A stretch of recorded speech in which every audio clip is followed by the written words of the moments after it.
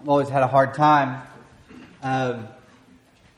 with kids saying things in public. See, the rule is just don't let your kids talk in public. They never say anything. For example, my girls, when they were real little, referred to people by the color of their shirt. So they'd say, "When's that green guy coming back?" Which you can imagine got us in trouble a couple of times. Just think about it on the way home. If the color of their shirt matched their nationality, it was always sounded a little more harsh than it should have. No? Okay, well. It was awful. It was awful. And we would have these situations. What was worse was when you took your kids out in public and people had to say things about your kid. That's the worst times, is whenever you're in Walmart. We had this beautiful baby girl that we were so proud of. Clara had hair, just was born with so much hair. It was beautiful, and you could put it in a ponytail right away and put a bow on it, and we would have her in a dress. The dress would have a pop-up sign on the back that says, "I'm a girl." And people would still walk up and say, "Oh, that is just the sweetest little guy I've ever seen." I didn't know what we could do to make her look more like a girl. And people the number of people that said that was a boy. It was crazy. And they would walk up, but the problem is, people see a child, and they have to say something. And you'll realize in life, there's a difference between having something to say and having to say something. Having something to say is, Timmy's in a well. Having to say something always ends with you putting your foot in your mouth. You just open your mouth and start talking. Blabberers or blitherers is what we call them. They've just got to say. Who's teaching KFC this month? They've been yelling nonstop for a month. I love it. Sort of. No, it's great. But and I do this too. Rachel will tell me, you don't have to say things to people. And I think, but they're there. I've got to talk. Why not? They're humans. I'm going to talk to them. She said, she's probably thinking, that's fine. I would just rather you not talk. Because I do the same thing. I have a child in front of me, and you gotta talk about the child. That's why you'll say, "Oh, let me look at that's a baby," because you don't have anything else good to say, like one of those babies. Oh, look at a baby. It's a human, probably. But there's that you see a child, and you just can't ignore it. You just have to say something, or sometimes you have something to say. I've been excited. It's when Dawson was in the Rachel and my nephew was in the NICU for a long time. When he gets out, and any excitement people feel about that is not having to say something. They have something to say. They have something inside of them that needs to be expressed. Having to say something is when you have nothing inside of you and you decide to express it anyway. That happens a lot in both scenarios. But the one we got today, a man had something to say, and is waiting to say it his whole life. His whole life he's been wanting to say this. And there in the temple, he finally gets to say it. Turn to Luke chapter 2. When the time came for the purification rites required by the law of Moses, Joseph and Mary took him, Jesus, to Jerusalem to present him to the Lord. As it is written in the law of the Lord, every firstborn male is to be consecrated to the Lord. For the teenagers in the room, that's a parenthesis and a comma, not a one-eyed frowny face.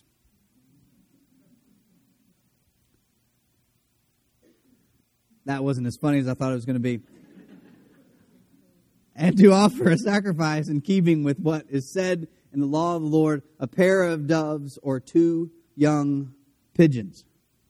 Now there was a man in Jerusalem called Simeon who was righteous and devout. He was waiting for the consolation of Israel, and the Holy Spirit was on him. It had been revealed to him by the Holy Spirit that he would not die before he had seen the Lord's Messiah. Moved by the Spirit, he went into the temple courts. When the parents brought in the child, Jesus, to do for him what the custom law required, Simeon took him in his arms, praised God, saying, Sovereign Lord. In your Bible, this is all it's indented. Anytime in your Bible there's this indentation in like odd lines, that's a song or a poem. Sovereign Lord, as you promised, you may now dismiss your servant in peace. For my eyes have seen your salvation, which you have prepared in the sight of all nations, a light for revelation to the Gentiles, and the glory of your people, Israel. The child's father and mother marveled at what was said about him. Now, this is crazy, because Mary and Joseph had both seen angels that came to them and said, the child is going to be the Savior of the world. They'd both been there when the shepherds showed up. They will be there when the wise men from the east show up. They've experienced one magnificent and marvelous thing after another up to this point. A priest telling you your baby is special. An old man telling you your baby is special is different than an old man grabbing your baby and praising God because of him. Him taking from you and holding the child and then not addressing you but addressing God because of this child. This moment for them, they're just onlookers. The third part, they're looking in through the window that this moment he's having with God and this child who is the Messiah. This child who is God's Son. And he tells them, actually let's go back one to the song. My eyes have seen your salvation. I've seen it, and it's just in this child. Kids do nothing. They do not, like babies, don't do anything. That's why adults are constantly pushing on to kids things they're eventually going to do. We can't look at children and not predict. Oh, look at him kicking. He's going to be a soccer player. Look at those fingers. No. Look at those fingers. Have you ever heard this one? Fingers. He's probably going to play the piano. Look at those long fingers. Or like a shadow puppet artist. I don't know. He could be anything with long fingers. Like, that's just so crazy. Why are we guessing? Because it's hard to just picture we've got to figure out what they're going to be, what they're going to do, and it's a guess. It's a guess. People see Nolan all the time. Oh, you're going to be a football player, aren't you? I don't know. If he looks like me, probably not. They don't make helmets this size. He might be a football player, but who knows? You know, but for him to take this child and say, you're not going to be, this isn't like some mild prediction. You're going to be the Savior of the world. Try showing up at a hospital bed and telling a mom that. I've always felt for Joseph a bit because he's got this responsibility. I'm constantly in the back of my mind trying to figure out how I'm messing up my kids. Like, that's a question I ask myself a lot, is, are they going to talk about this in therapy? I mean, they'll probably go, but is this one of the things that they're going to speak about? And I got to make sure, I want to get that number of things down to a manageable, so that they're not spending a lot of money on it, just a little. And as a father, that's one thing, because it's just a dad to Clara, Macy, and Nolan. That's one thing where, I don't want to mess them up too bad. But if you're Joseph, you've got this Savior of the world you're watching out for. Have you ever turned your back for a second and a 2-year-old scaled a mountain or a refrigerator or whatever? They're on top of the counter. They've got a knife for some reason. And you think, oh my goodness, like that could have been really bad. But if your child's the Savior of the world, there's an extra layer of, oh no! God entrusted me with the Savior of the world, and I was scrolling Facebook instead of looking at him. I don't think they had Facebook back then. I'm not a scholar, but I don't know. But what do you do when your child is in danger? Like there's a sinking feeling, but when you've been handed the responsibility of the Savior of the world, and God's come to you with angels, God's told shepherds about it, and God is, and this man in the temple comes and praises God because of your child, you better pay attention and not mess this child up. It's called on you. Then he turns to them. Simeon blesses them, the family, and said to Mary, his mother, "This child is destined to cause the falling and rising of many in Israel, and to be a sign that will be spoken against, so that the thoughts of many hearts will be revealed, and a sword will pierce your own soul too." That's what he's saying is, this child is going to come into Israel eventually and just divide the house. And he's going to divide you too. Because you're going to know that he's going to cause a disruption in the people of God. Some are going to believe him and some will not. And that same sword that divides the house of Israel is going to divide you too. We have some interesting stories later on in Jesus' life when he's in the house and he's teaching, and someone comes up and says, "Hey, your whole family's here." And he said, "This is my family. The ones who believe that I am the Messiah." James, the brother of Jesus, it seems from our understanding of how church history works, is that he wasn't a follower. He didn't believe Jesus was the Messiah until the resurrection.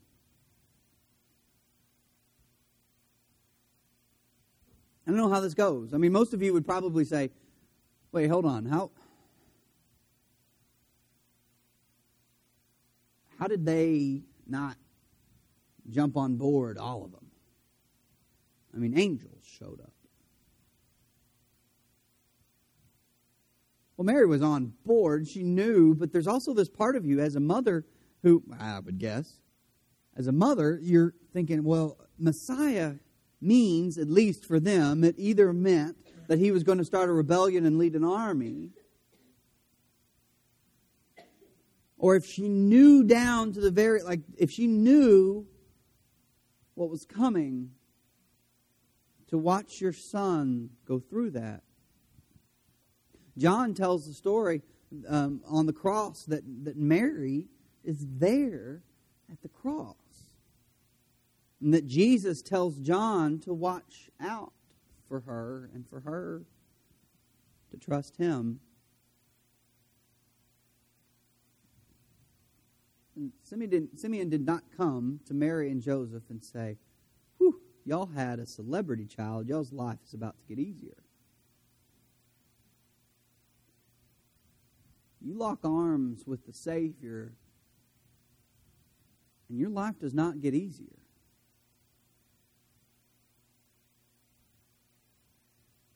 You connect with Jesus, and your life does not get smoother. It causes you to have to divide yourself and decide which side of you is going to win. The side that wants to follow Jesus, or the side that wants to get your own way. And that's a hard choice.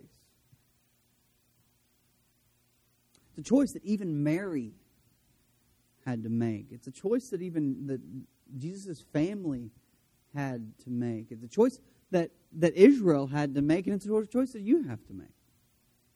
Are you going to side with the Savior of the world? Or are you going to side with yourself? What's easiest? A lot of times when we talk about Christianity being like making life better, what we're actually saying is whenever I connect Jesus to like a plastic version of Jesus to the thing that I've always wanted, it feels nice. When you bring Jesus into your life, He calls you to live a certain way. And I'm going to guess that you're like me. That when Jesus calls you to live a certain way, it doesn't line up with the way you've always lived. But Jesus redeemed us and set us free from that old life. We're not, by that, he means we're not bound or judged by that anymore. And now, we've been called into a more difficult life, yeah. It's much easier just to open your mouth and spread gossip. It's much easier to have to say something. To go out into the world and just have to talk. And so you just say the thing that comes to your mind without consequences. Hurting that person over there, or hurting this person, or like talking about someone who's not there. Have you ever been standing with three people and one of them walked away, and then that person tells you something awful about that person that just walked away? What would have happened if you would have walked away first?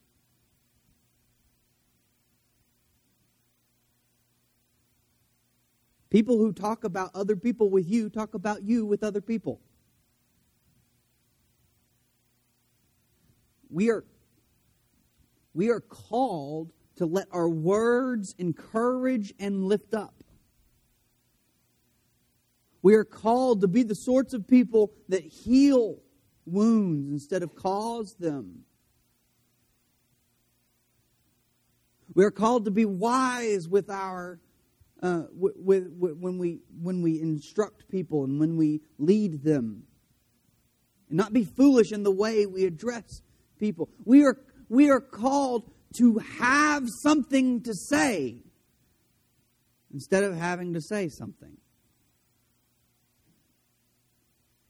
Because when we just frantically do what we want,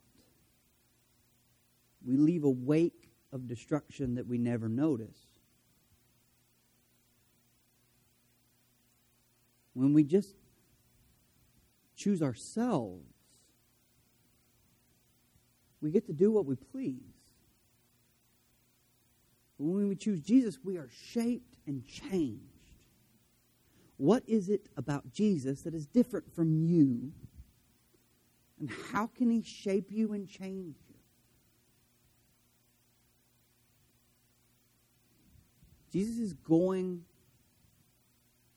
to take part of you, cut part of you off, right? He's going to trim you down, and rebuild it with something stronger and something better. You're going to have to choose whether or not you're going to follow Jesus or follow self.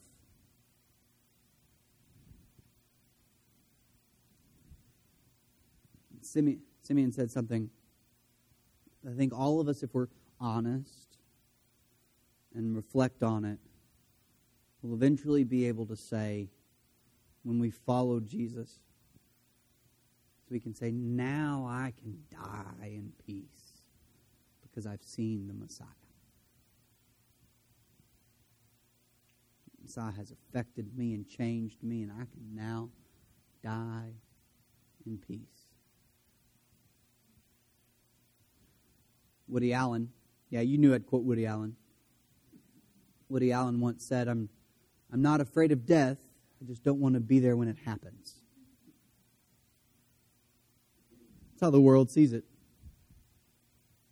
But we can see it with clarity and with hope. That death is not the last word.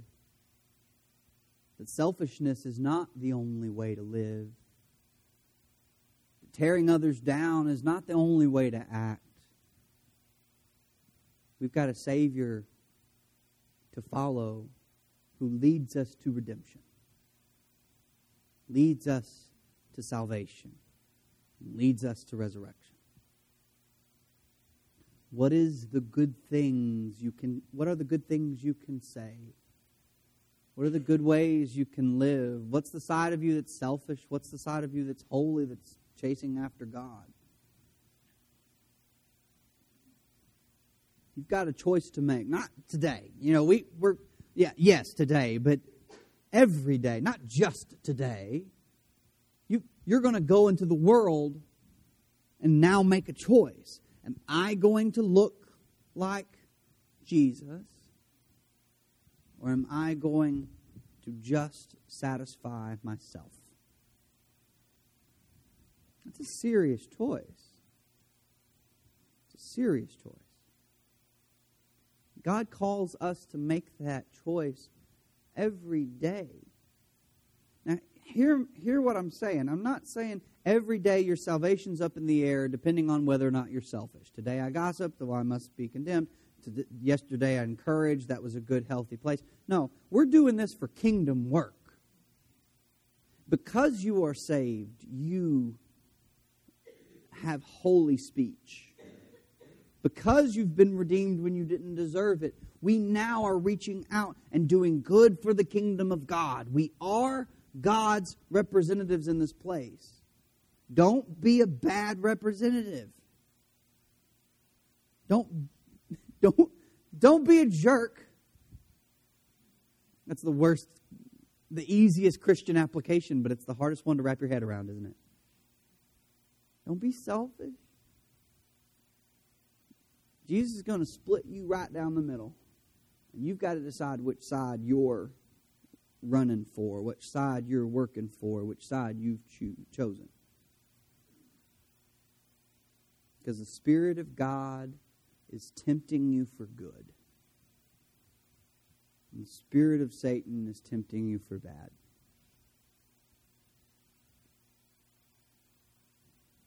I had a moment when I was working at McDonald's a few years ago. You know those in cartoons, Satan, devils and angels are popping up on people's shoulders all the time. And this elderly woman had pulled in. I was taking money and taking orders. This elderly woman had pulled up, and I opened the window, and she didn't see me. She was like away. There's the windows here. She's driving. She was away looking for change. This is back before debit cards and all that. Looking for change. And a little just popped up and said, "You should scare her." And on the other side, an angel said, "Yeah, that's a pretty good idea." I didn't say boo or anything. I just said, 547. Give a hug. We had a good laugh about it. You're going to have moments in your day tomorrow where you know there's a decision to be made. You know. And the devil's not going to make you do it. You're going to choose. You're going to choose to either do the thing that is right and good or the thing that is unholy and hurtful. You get to make those choices. Now, maybe sometimes you've made the wrong choice over and over again, that it's going to be an uphill battle. Your instincts are going to not help you, but the Spirit of God will. You are being tempted for good. Let that win out in your life. If you want to recommit to following Jesus, or you want to commit for the very first time, you want to be united with Him in baptism, please do not let today pass without choosing a side, without deciding which path you're going to take. Please do it this morning. Come forward right now while we stand and sing. Would you be free from